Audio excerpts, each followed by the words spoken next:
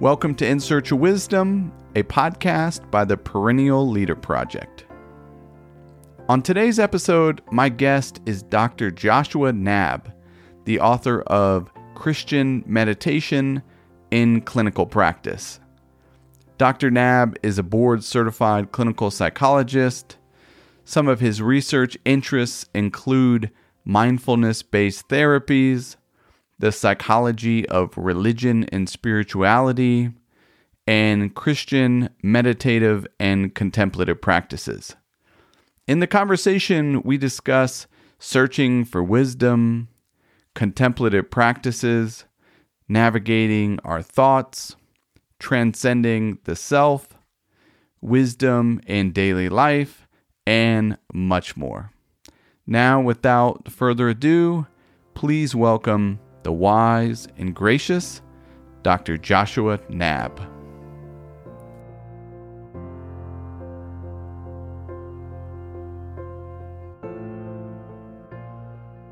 Well, Josh, welcome to In Search of Wisdom. Thank you for coming on the show.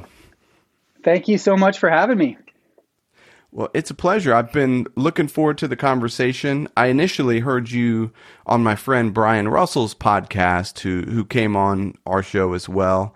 And I heard you describe yourself as a miner with a hard hat, kind of a flashlight searching. So I'm curious, what initially started this search, and what would you say you're searching for?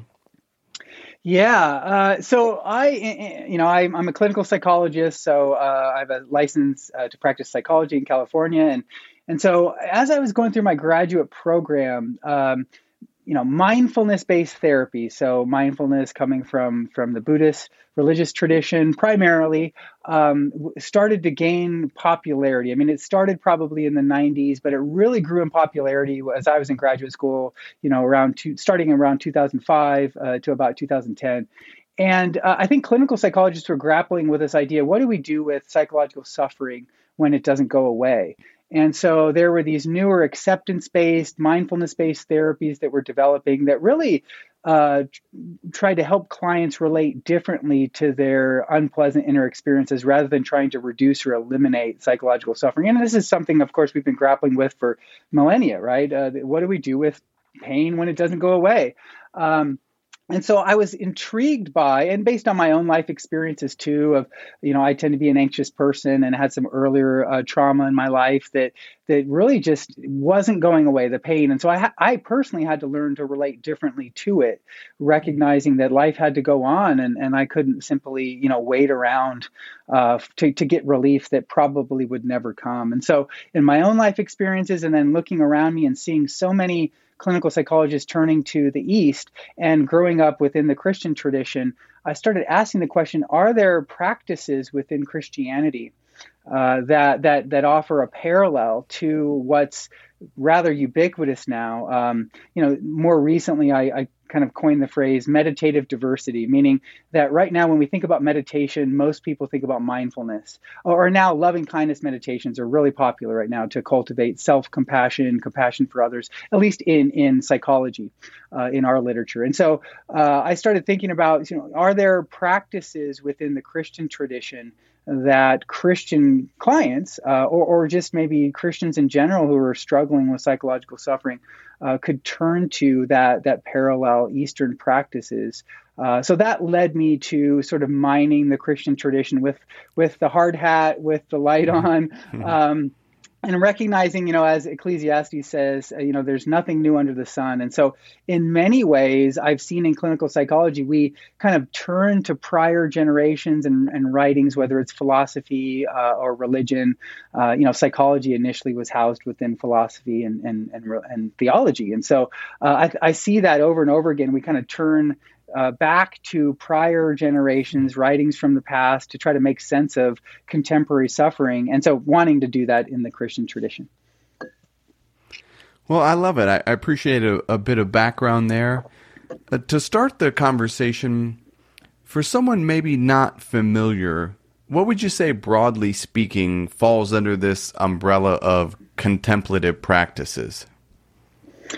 Yeah. So, if we were to kind of define contemplation in the Christian tradition, as maybe a present moment awareness of God's perfect love, or a loving awareness of God, something along those lines, I think it goes all the way back to probably the early desert Christians, Evagrius and others, who talked about sort of wordless prayer.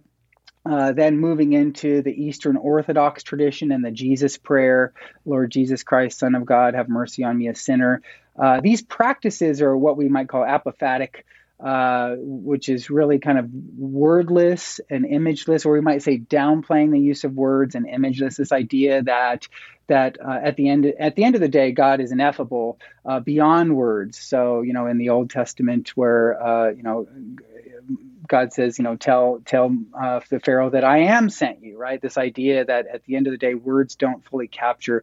So I think in Christianity, in these spiritual practices with contemplation, we typically think of it as an apophatic practice, where at a certain point, words sort of drop off and there's a direct experience of God beyond words, often reaching out to God in love. If we fast forward to the cloud of unknowing and medieval times, and the anonymous writer there talks about reaching out to God in a cloud of unknowing and putting everything else beneath a cloud of forgetting. So there's this rich heritage within Christianity of contemplative practices, often wordless, imageless, or maybe we use one word to focus all of our attention on God, as in God or love.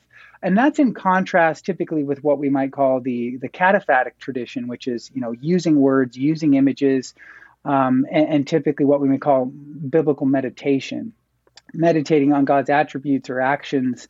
An example there might be in the Puritan tradition. Puritans have dozens of writings on Christian meditation, anchored typically to Scripture, anchored to who God is in Scripture, God's attributes, God's actions, God's providence, maybe heaven. And I would say, to wrap it all up, we might look to the monastic practice of Lectio Divina, or divine reading, that has 4 stages. One would be reading. You're reading Scripture. Then you're meditating, or a deeper pondering on Scripture, and then you're praying to God, and then you're contemplating. So I think Lectio Divina kind of balances what we might call the cataphatic with the apophatic, or we might say meditation and contemplation. So that's sort of maybe a quick way to wrap up these different streams within Christianity. And how would you say some of these contemplative practices, generally speaking, help us navigate our thoughts, maybe anxiety, rumination, things like that?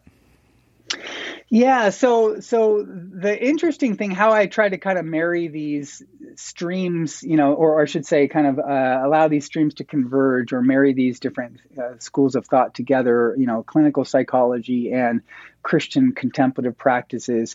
The apophatic tradition downplays the use of words. So in our own, inner world, we can be especially chatty. We can be especially ruminative in our thinking, just, going over and over and over material.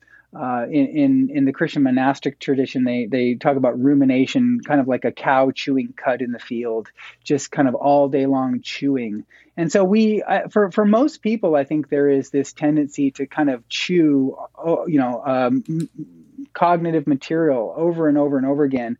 And this can be problematic when we get into rumination in the form of, depressive material. So, ruminating about a guilt-ridden past, or anxiety, worrying about a uncertain, unknown, possibly catastrophic future. And so whether we're ruminating in the past or worrying in the future, we can really get lost in the human mind. From the Christian tradition, we would say it's, fallen. And so the question becomes, what do we do with all this mental activity? And I think the contemplative tradition offers us really sort of a solution there, in the sense that for many of these practices, I would describe them as an indirect method, where you're really noticing and then shifting. So noticing rumination, noticing worry, and then shifting towards, God's attributes, God's actions, God's providence. The Puritans meditated on heaven. oftentimes more than anything else. And so, and a quick example might be the Jesus prayer. There's a short version and a long version, but essentially it's Lord Jesus Christ, Son of God, have mercy on me is probably one of the earlier versions. And in the Eastern Orthodox tradition, the Jesus prayer is used for a variety of reasons: to practice God's presence, but also to cultivate what's called watchfulness, or in Greek nepsis, as well as an inner stillness, which is in Greek hezekia, but which is really an inner stillness, an inner silence, and inner concentration. So kind of combining these ideas, when we have this, rumination or this worry, we then pivot towards the Jesus prayer, Lord Jesus Christ, Son of God, have mercy on me. And we're the Eastern Orthodox monks would say we're kind of protecting the heart there. And we're preventing this, ruminative or worrying material from distracting us from practicing God's presence. And so throughout the day, we're noticing when we're ruminating or worrying, and then we're sort of gently shifting or gently pivoting towards the Jesus prayer, or maybe a prayer word like God or love, or just simply Jesus. And doing so over and over again helps us to develop what clinical psychologists call metacognitive awareness. So this awareness of our thinking, really kind of a bird's eye view or a balcony view, or maybe like a Google Earth view of our inner world that takes place over time as we engage in these various practices. I like that Google Earth view. Let me ask, it seems like most religious traditions have some sort of rituals or prayers that are connected with beads. Sometimes I think, I don't know if there's any accuracy to the Jesus prayer, sometimes being connected with beadwork. Obviously, you have rosaries and things like that in the Christian faith. Why is that, and what role does that play? Yeah, that's a great question. So I have a few, I'm not as familiar with the rosary in Catholicism, but I do have a few prayer ropes, for the Jesus prayer within the Eastern Orthodox tradition. And, I have one that I think it might be 25 knots, and then one that's 100. So one, I could easily put in my pocket. I received that one actually at a conference when I was talking about the Jesus prayer, and somebody from the Eastern Orthodox tradition came to me and said, here's a prayer rope. I want to give this to you. And that led me down sort of a path of really in my own practice, using the prayer rope. And I think for some, it's a way to keep count. I think, though, there's something about physiologically anchoring us to sort of this blend of mental and physical. So you are sort of in the Eastern Orthodox tradition, you're trying to kind of what they call push the head into the heart. So the idea is to sort of say the prayer coming out of your innermost being, the heart, and so that it would begin to repeat itself, through the work of the Holy Spirit. But then having that prayer rope, there's just an interesting experience that emerges when you're sort of moving along that prayer rope as you're practicing, sort of this integration of physical and mental. And so I'm not exactly sure all the psychological reasons maybe for it, but pragmatically, I think it's to keep count. Maybe you end up twice a day formally, saying the prayer 100 times, and you just move through the prayer rope one time each practice.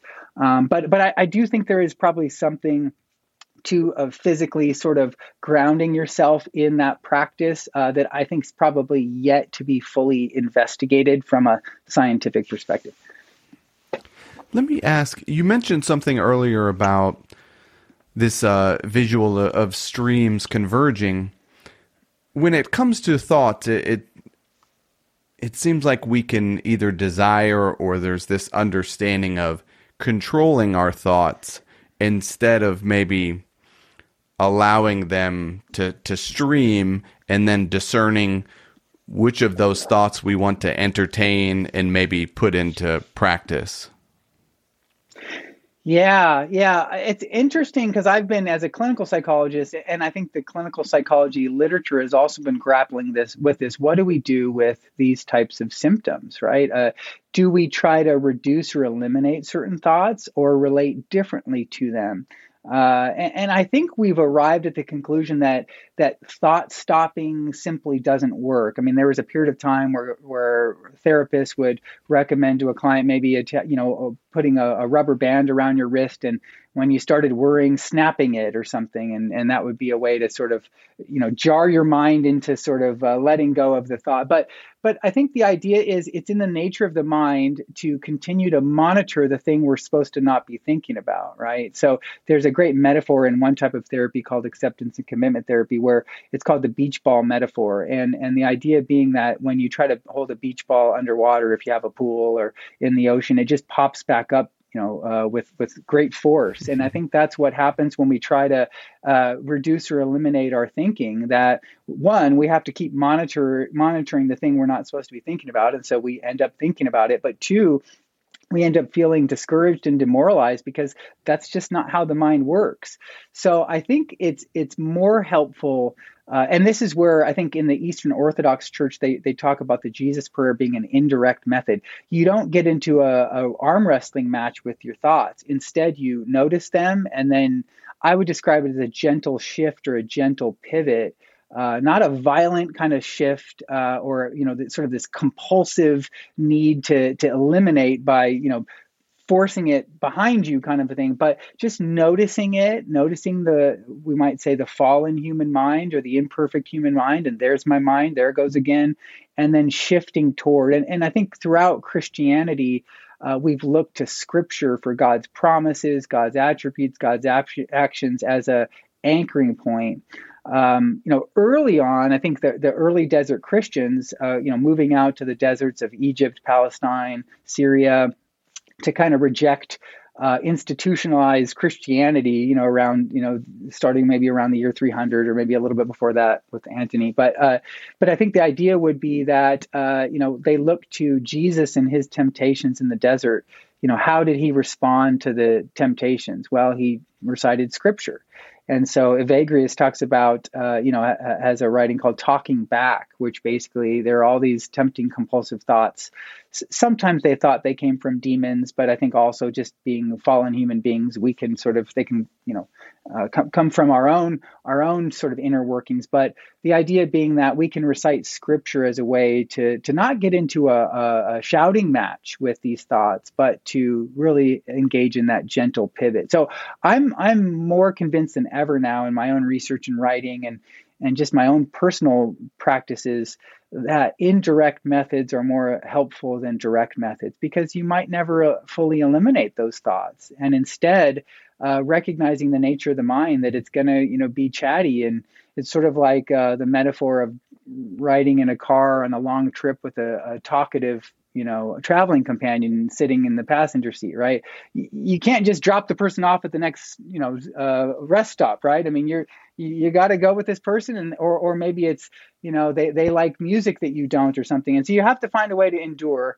with them in the car. And so you can't eliminate the chattiness. And so I think that's a good way of trying to understand the inner world, that we can't eliminate our thoughts, but we can shift our focus towards something else to cultivate focused, sustained attention. To follow up with you, Josh, on this idea of the gentle shift, how would you recommend someone do that in the heat of everyday life? Any thoughts on making that gentle shift? Yeah. So, I mean, I think what we're talking about there is the skill of flexible attention, right? That we can practice. It's inevitable that the mind will wander. It does so. There's some newer research on mind wandering that's really fascinating. That the idea that our mind just wanders throughout the day, and so we prepare for that, right? So we don't want to lose before we begin by having unrealistic expectations that I'm going to be able to be focused all day long. The mind will wander inevitably, and when it does, we notice when the mind there my mind goes again, worrying or ruminating or focusing on something that I didn't, plan on. And then we bring ourselves back. And I think there often is some sort of anchoring point, in Buddhist mindfulness. It might be mindfulness of breathing. So bringing yourself to an awareness of the breath, and because we're always breathing with our autonomic nervous system in the here and now. And so that might be a way to sort of, if it happens 1,000 times in a minute, that's the idea, the reframe is there's 1,000 opportunities to bring ourselves back to the present moment. For Christians, it might be, I like to think of it as sort of a short verse in scripture. Maybe it's God is love, or even, the words drop off and it's just love. Or maybe it's just the name Jesus, or some other short passage.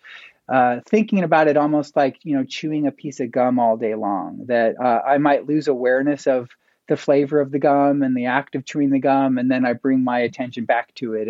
But there's something that I can return to throughout the day to kind of anchor myself to the present moment and focus my attention. I'm curious, as a clinical psychologist, you mentioned early on this integration of some of these meditation practices. What are your thoughts on integrating contemplative practices kind of separate from the actual religious tradition? Any concerns there? Yeah, I mean, I think there's actually a debate right now in clinical psychology on that, given the popularity of, for example, mindfulness and loving kindness meditations, kind of being appropriated from the East, and there's a debate right now about how transparent therapists should be with clients about the origin of these practices. Are we losing some of the benefits when they're not? When they're disconnected from a larger, set of morals and ethics and a larger worldview and, praxeology and way of living life and all those things that come from a religious worldview, can we, disconnect it from its roots and still reap the same benefits, or are we even using these practices correctly? The word that comes to mind is, teleology, or the telos. What's the purpose of these practices? Sort of like if I'm playing tennis, for anybody who likes playing sports, sort of like if I bring, I'm just going to come up with something random, like a typewriter to the tennis court, and I can kind of turn it over and use the bottom to hit the ball across the net. And somebody who plays tennis would look at me in a odd way, of course, and say, yeah, you're getting it across the net, but that typewriter was never meant to be used to play tennis, right? And so I think in a similar vein, many of these practices, it's sort of like, what are we doing with these practices? Or, for people who have young kids, I think it's, what's the movie with the mermaid? I'm blanking on the name right now, but and then there's sort of the seagull Scully, and he sort of is naming all these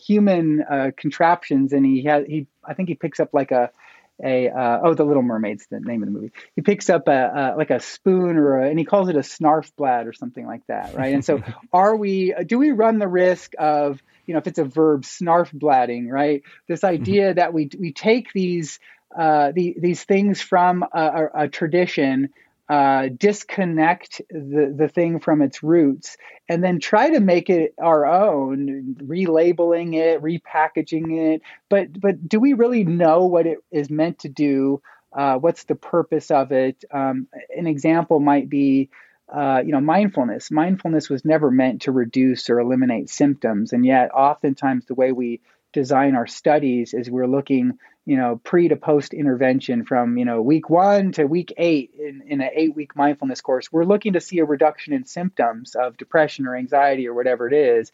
And then we say, oh, look, it's helpful for people. But was mindfulness ever meant to be a strategy for reducing or eliminating symptoms? Same with in Christian practices. I would say that the primary aim is a deeper, more loving communion with God. And the byproduct can be relating differently to symptoms, but that's not the primary aim. We don't want to turn these practices into mere instruments in the service of our own, needs, but instead these are practices that are meant to deepen our relationship with God first and foremost. I really appreciate that. Thank you for elaborating on that, Josh.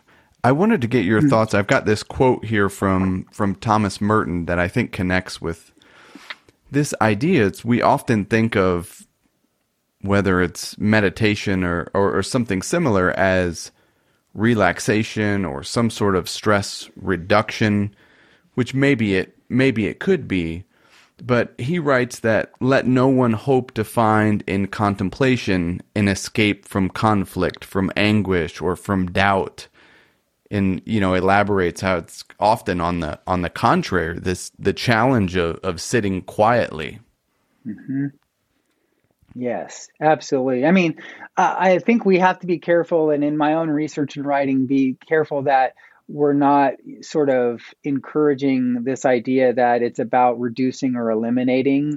I think it's about relating differently to the idea being that we can more courageously endure because God is with us. There's a Greek word in the New Testament that I really love. It's one of my favorite words called hupomone, which is basically, often it's patience in, the New International Version and a few others, but really it's a hopeful endurance. It's sort of, the theme of Revelation.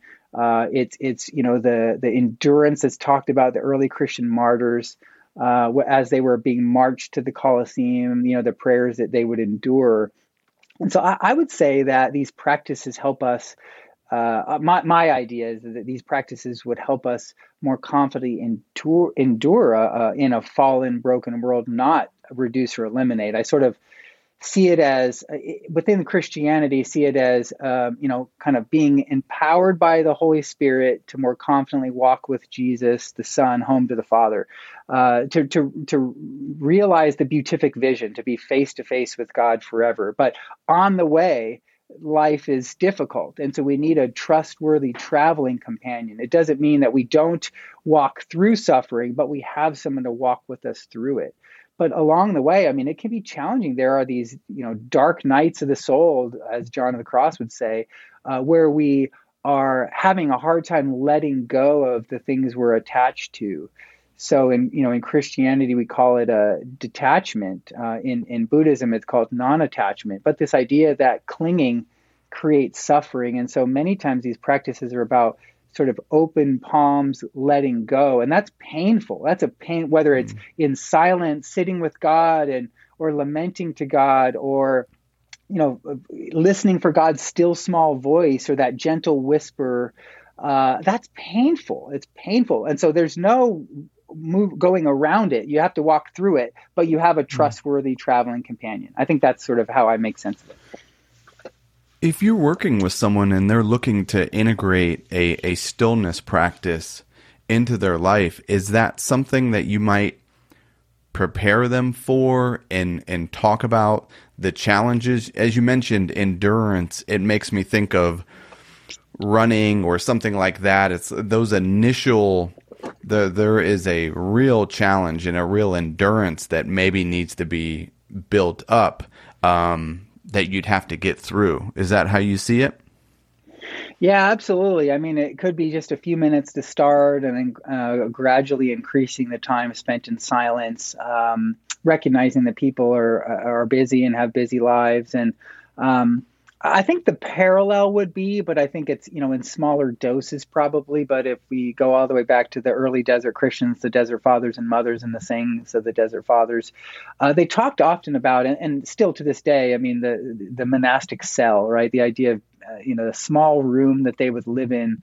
And there was, a saying that was circulated, go back to your cell. Essentially, your cell will teach you everything. There was this need to stay in the cell and not flee from the cell because you had to face your temptations. And I think there's a parallel with the 21st century psychotherapy room, that psychotherapy is about, verbalizing painful experiences and not fleeing from the psychotherapy room. That's really kind of like the cell. And the cell really represents the inner world, right? That you're not to flee from it, but to get to know it and to face it. And so whether it's, psychotherapy or professional counseling, or just meditative or contemplative practice. I think we all have to find ways to slow down, to face the inner world courageously, to not flee from it. Because, the idea is that, the early desert Christians would talk about, if you flee from the cell and you go to the next city, trouble will basically be there waiting for you. The common denominator is me, right? And so I have to find a way to slow down, to be quiet enough, and to, it's sort of like, there are a few, I think, great kind of metaphors for this inner stillness. One would be, I've read, one would be a sort of like a spider remaining incredibly still on the web to sense the vibrations of its prey. And so we need to remain, outer stillness can lead to inner stillness, but we need to slow down and be still to watch the inner world, to get to know it, to not be compulsive in, hurrying about, over consuming energy drinks or coffee, or just constantly running around to distract. Or one other illustration might be a snow globe. Sort of, how do you get the snow in a snow globe to settle? You have to just let it sit on the shelf.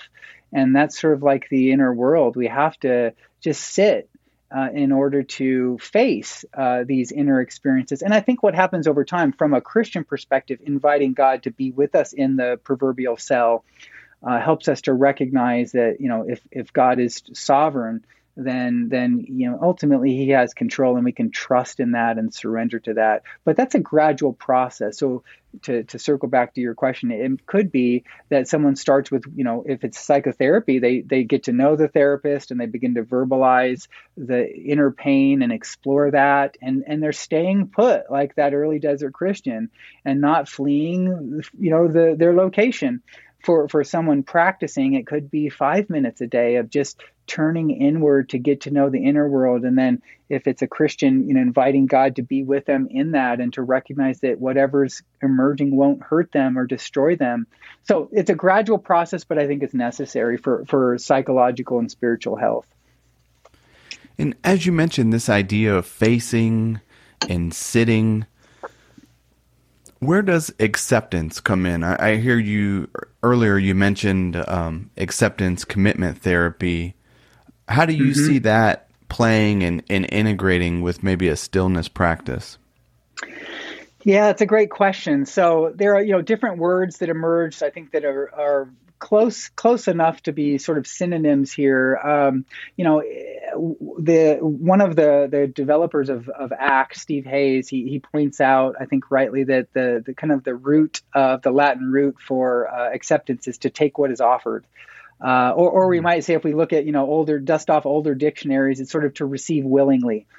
And so the idea is that acceptance isn't the same as agreement. We're not necessarily masochists here, going and enjoying pain and looking for pain. It will find us, right? And so how are we able to recognize the reality of it, and that it's not going away? For Christians, I think we might look at a parallel being surrender. I've been especially fascinated with this idea of God's providence, God's good governance or protective care, that God is active and present, not from maybe a deist perspective, that God just starts the world and then goes and does something else, but that God is intimately involved. And so what might that look like, to recognize that God is revealing things to me in the inner world and present with me in the inner world? The Jesuits have a saying, finding God in all things. Is God even present in the midst of my suffering? And that's a tough one, and that people have to work that out with fear and trembling.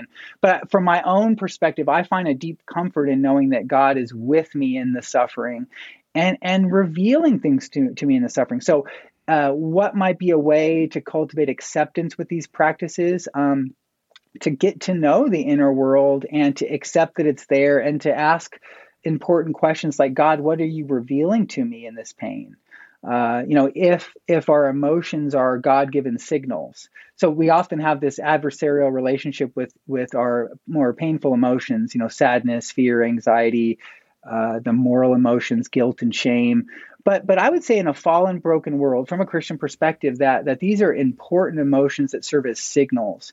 They reveal vital information about us and our relationships, what we value. And so to slow down to accept them is to make peace with them and to recognize, to use acceptance and commitment therapy language again, that are these painful emotions can actually be a friend or an ally. That we don't often think about in that way, but to reframe them as a friend or an ally or a God-given signal helps us to be more willing to accept them and to ask that important question of, God, what are you revealing to me in the midst of this pain? I love that, and I love this idea of surrender. I've got a question for you around the St. Francis prayer. Mm-hmm. And you've mentioned pivot, you've mentioned surrender, and I want to kind of give the gist of it for the listeners, but Sure. It begins with, Lord, make me an instrument of your peace.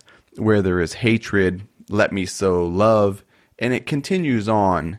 And then halfway, it brings up, it connects with surrender for me, or some sort of pivot. Mm-hmm. And the second half is, O divine master, grant that I may not so much seek to be consoled as to console, as to be understood as to understand, to be loved as to love. And it continues, and it seems to be, it's like this transcending the self. There's some sort of pivot that is happening there. What are your thoughts on that, Josh? Yeah, so I'm right in the middle of, so I've, done some writing and research on, Christian practices. Sometimes they're kind of on their own. A newer book, Christian Meditation and Clinical Practice. Sometimes they're embedded in psychotherapy models that are already there, like acceptance and commitment therapy. So I wrote a book on faith-based ACT. And then right now I'm working on the workbook companion, which is essentially for clients, but also I think for a lay audience too, to go, I write directly to the consumer, right? For them to hopefully benefit.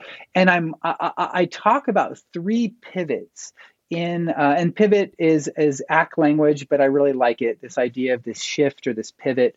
We're always making pivots in life, or at least we need to be, because we wander, we stray, like the story of the lost son, right? We're just always, off the path. We need to get back on. But I talk about 3 pivots: a pivot from inner to outer, a pivot from self to other, and then this one is from ACT, pivot from fear to love. So the first pivot would be from inner to outer, meaning that these practices are hopefully help us to be less preoccupied with the inner world, so we can more fully engage with others and God, outside of ourselves. I think there is in the 21st century this preoccupation with the self, so much so that there's just this added suffering. Because I think we were designed to worship. We were designed to look beyond the self, and it's deeply dissatisfying to just stay, to regularly turn inward as if that's where the landing place or our final destination. So from inner to outer, and then self to other, and the other would be capital O other, and then lowercase other, right? So the 2 greatest commandments in the New Testament: love God, love others. That there's a shift from me to other people, whether that's my own suffering helps me to understand and respond to other people's suffering with compassion and grace and mercy, to be responsive to others, and then also to more deeply love God and prioritize God's will, and to surrender to God's will, and to be thinking about what the Puritans called heavenly mindedness or spiritual mindedness, a bigger picture perspective on life, so I don't just get lost in my own experience. So I think that's a shift, and going all the way back from a Christian perspective to the fall. Who's at the center of the garden, right? Is it me, or is it God? Am I dependent on God or like God in my strivings? And so I think there's a constant battle there, and coming to grips with the reality that we are finite and dependent is a huge shift, right? That I am not self-sufficient.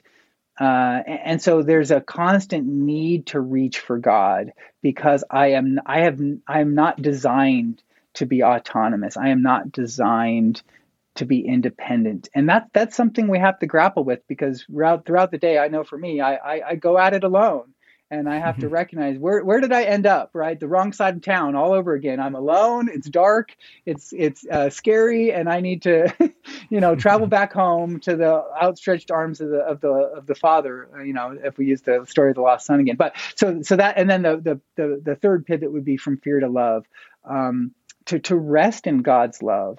To bask in God's sort of loving presence, and to practice God's presence, and to see God's goodness in all of creation. So those would be kind of the three pivots, consistent with what you mentioned with that famous prayer. And I think it's a powerful thing to recognize, to build in the reality that we will inevitably wander. And that when we have, the quickest way back is, I think in one of C.S. Lewis's writings, he talks about the quickest way back is to turn around and head back in the opposite direction, not to keep stubbornly heading down our own path. I love that. I'm familiar with that quote from C.S. Lewis of progress sometimes being turning around. I love it. Mm-hmm. I've got a question, something you write in the book about worldviews being a powerful framework. I completely agree. And oftentimes I read a lot of books, and there's oftentimes not a lot about worldviews or perspectives and, maybe some synonyms, views and beliefs to that. But something in the book is in Buddhism, these three insights or marks of existence: suffering, which we've kind of talked about, life is challenging; impermanence, things are always changing; and then non-self, this no fixed sense of self. Mm-hmm. Generally speaking, do you see these three as universal truths that in a basic sense align with a Christian perspective or just a human existence perspective?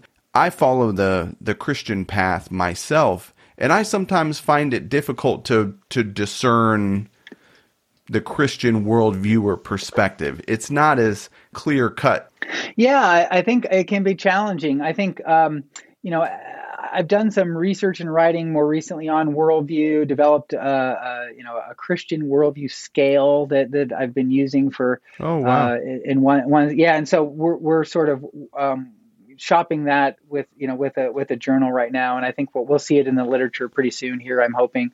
But I think I've been an advocate of thinking in worldview terms in psychology, because I think that we all have a worldview that we operate from. It's not, there are fuzzy boundaries there, right? I mean, it's not pure. But I think being open and transparent about our worldview assumptions to first clarify what they are, and then recognize we're operating from them behind the scenes. One author talks about, worldview as the deep structure of culture.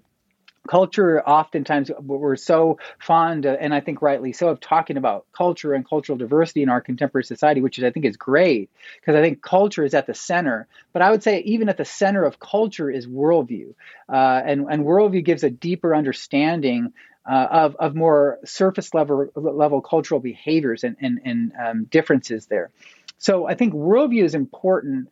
What are the major worldview categories? I think it's like, theology, a view of God, axiology, a view of values, ontology, a view of reality, epistemology, a view of knowledge.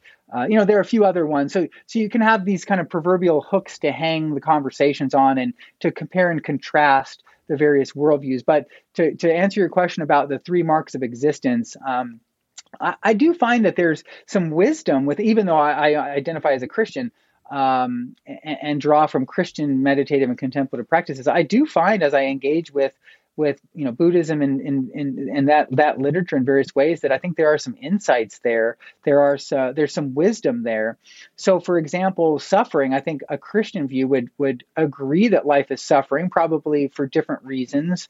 Estrangement from God and the fall. But I think there is a reality of suffering that needs to be acknowledged in both traditions.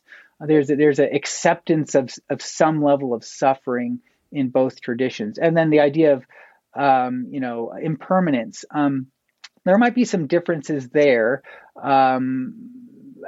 with impermanence in Buddhism versus a Christian understanding. When it comes to the self, that's an interesting one, because I think from a Christian perspective, God created humans in His image. Some like Meister Eckhart would talk about non-duality, but I'm probably not as comfortable there. I would say that still is a distinct self that's separate from God. And so I think Christianity might talk in terms of the self found in Christ, or I like Merton's language of the true and false self. That's kind of what I've written on in some places in my writing.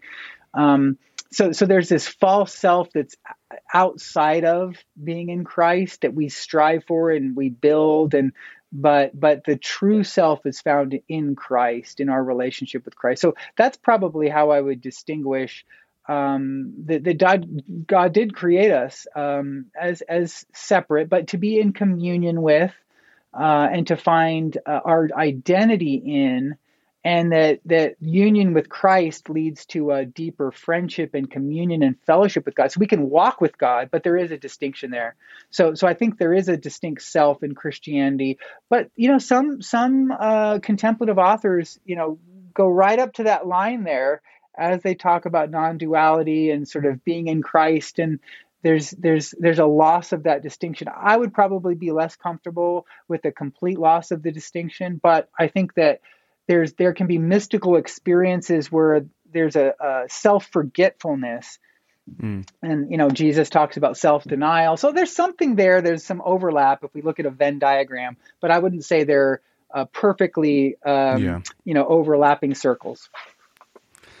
Well, this has been great. Our time definitely flew by, and I've got a couple wrap-up questions for you, if I could. And the first one is something we ask most guests, time permitted, is how you define or think about wisdom in daily life. I mean, I think on a basic level, from a just a general perspective, wisdom is a certain perspective on life.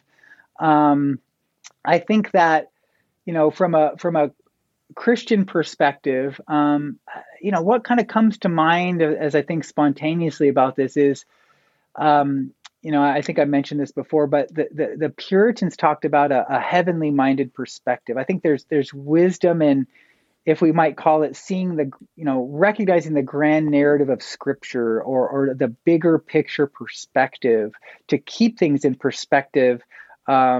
It's sort of like if we had a 1,000-piece jigsaw puzzle.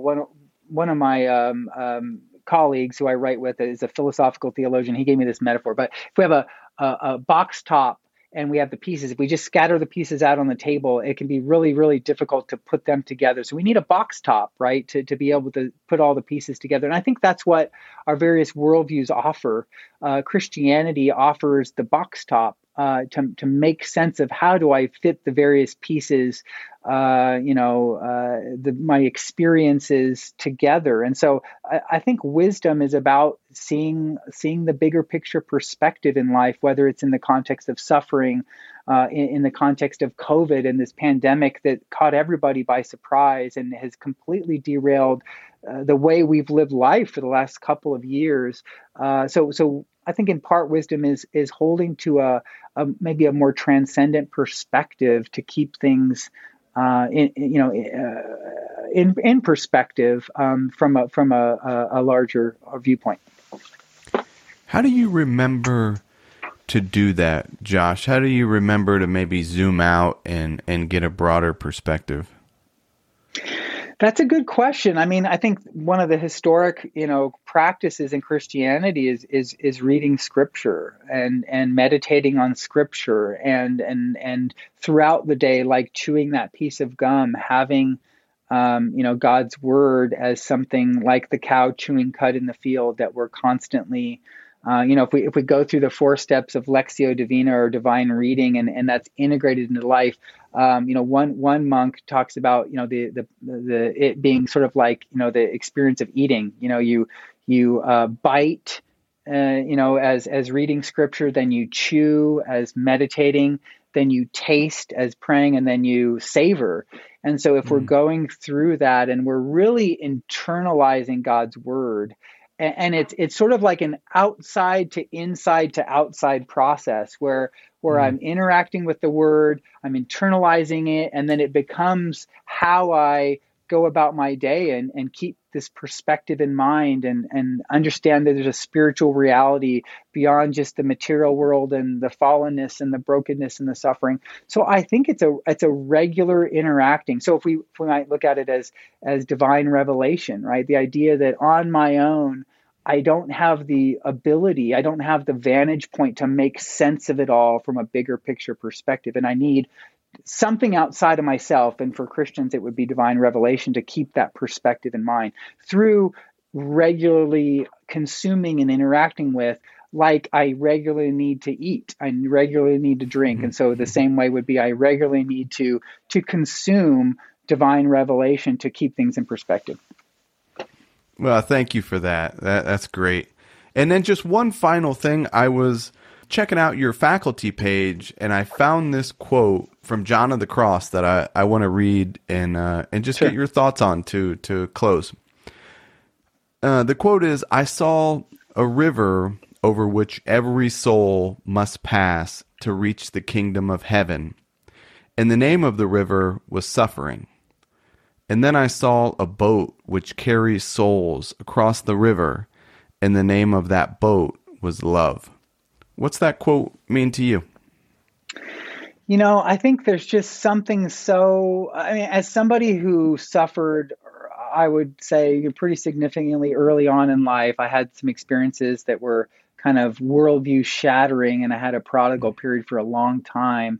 I've been fascinated by suffering and the redemptive and refining elements of suffering. And I think that, from a Christian perspective, there's no greater example than looking at the cross and moving from the incarnation to the atonement and the idea that God reconciled humankind to himself through this experience of tremendous suffering. And so I think there's just something so fascinating about that. It's John 3:16, for God so loved the world, right? And so the idea that suffering can actually be reframed as having purpose. It's interesting that if I go back to ACT, or acceptance and commitment therapy, Steve Hayes of ACT talks about sort of converting pain into purpose. And from a Christian perspective, I think that's what life is about, right? Is converting pain into purpose. And so in the midst of suffering, we can find a deeper, more loving communion with God if we look for it and we invite God into it. So I think there's just something mysterious about that I've always been fascinated with, because I early on in life, I could not run from suffering. And so I had to find a different path forward. And I think recognizing the deeper love of God in the midst. So we're walking with the God of love through suffering. I think there's something just amazing about that. Well, thank you for sharing that and being so generous with your time. For the listeners, a reminder, the book is Christian Meditation in Clinical Practice. And if I could mention another book, Stephen Hayes came up a few times in the conversation, The Liberated Mind. We'll link both of those in the show notes so you can check it out. But where do you point people interested in learning more about you and what you're up to in the world, Josh? Yeah. Thanks for that. Yeah. I mean, they can go to my website. It's just joshuanabb.com, joshuakabb.com. And I've tried to upload kind of a one-stop shop, upload everything I'm up to there if anybody wants to take a look. All right. Great. Well, Joshua, thank you so much again for coming on In Search of Wisdom. I really appreciate it. Thank you for having me. Thank you so much for listening. You can get the show notes and links to resources mentioned at perennialleader.com/podcast. If you're interested in learning more, subscribe to The Path. It's our free weekly newsletter. These are short reflections on wisdom for everyday life right to your inbox. And lastly, I urge you to put what you heard into practice. Until next time, be wise and be well.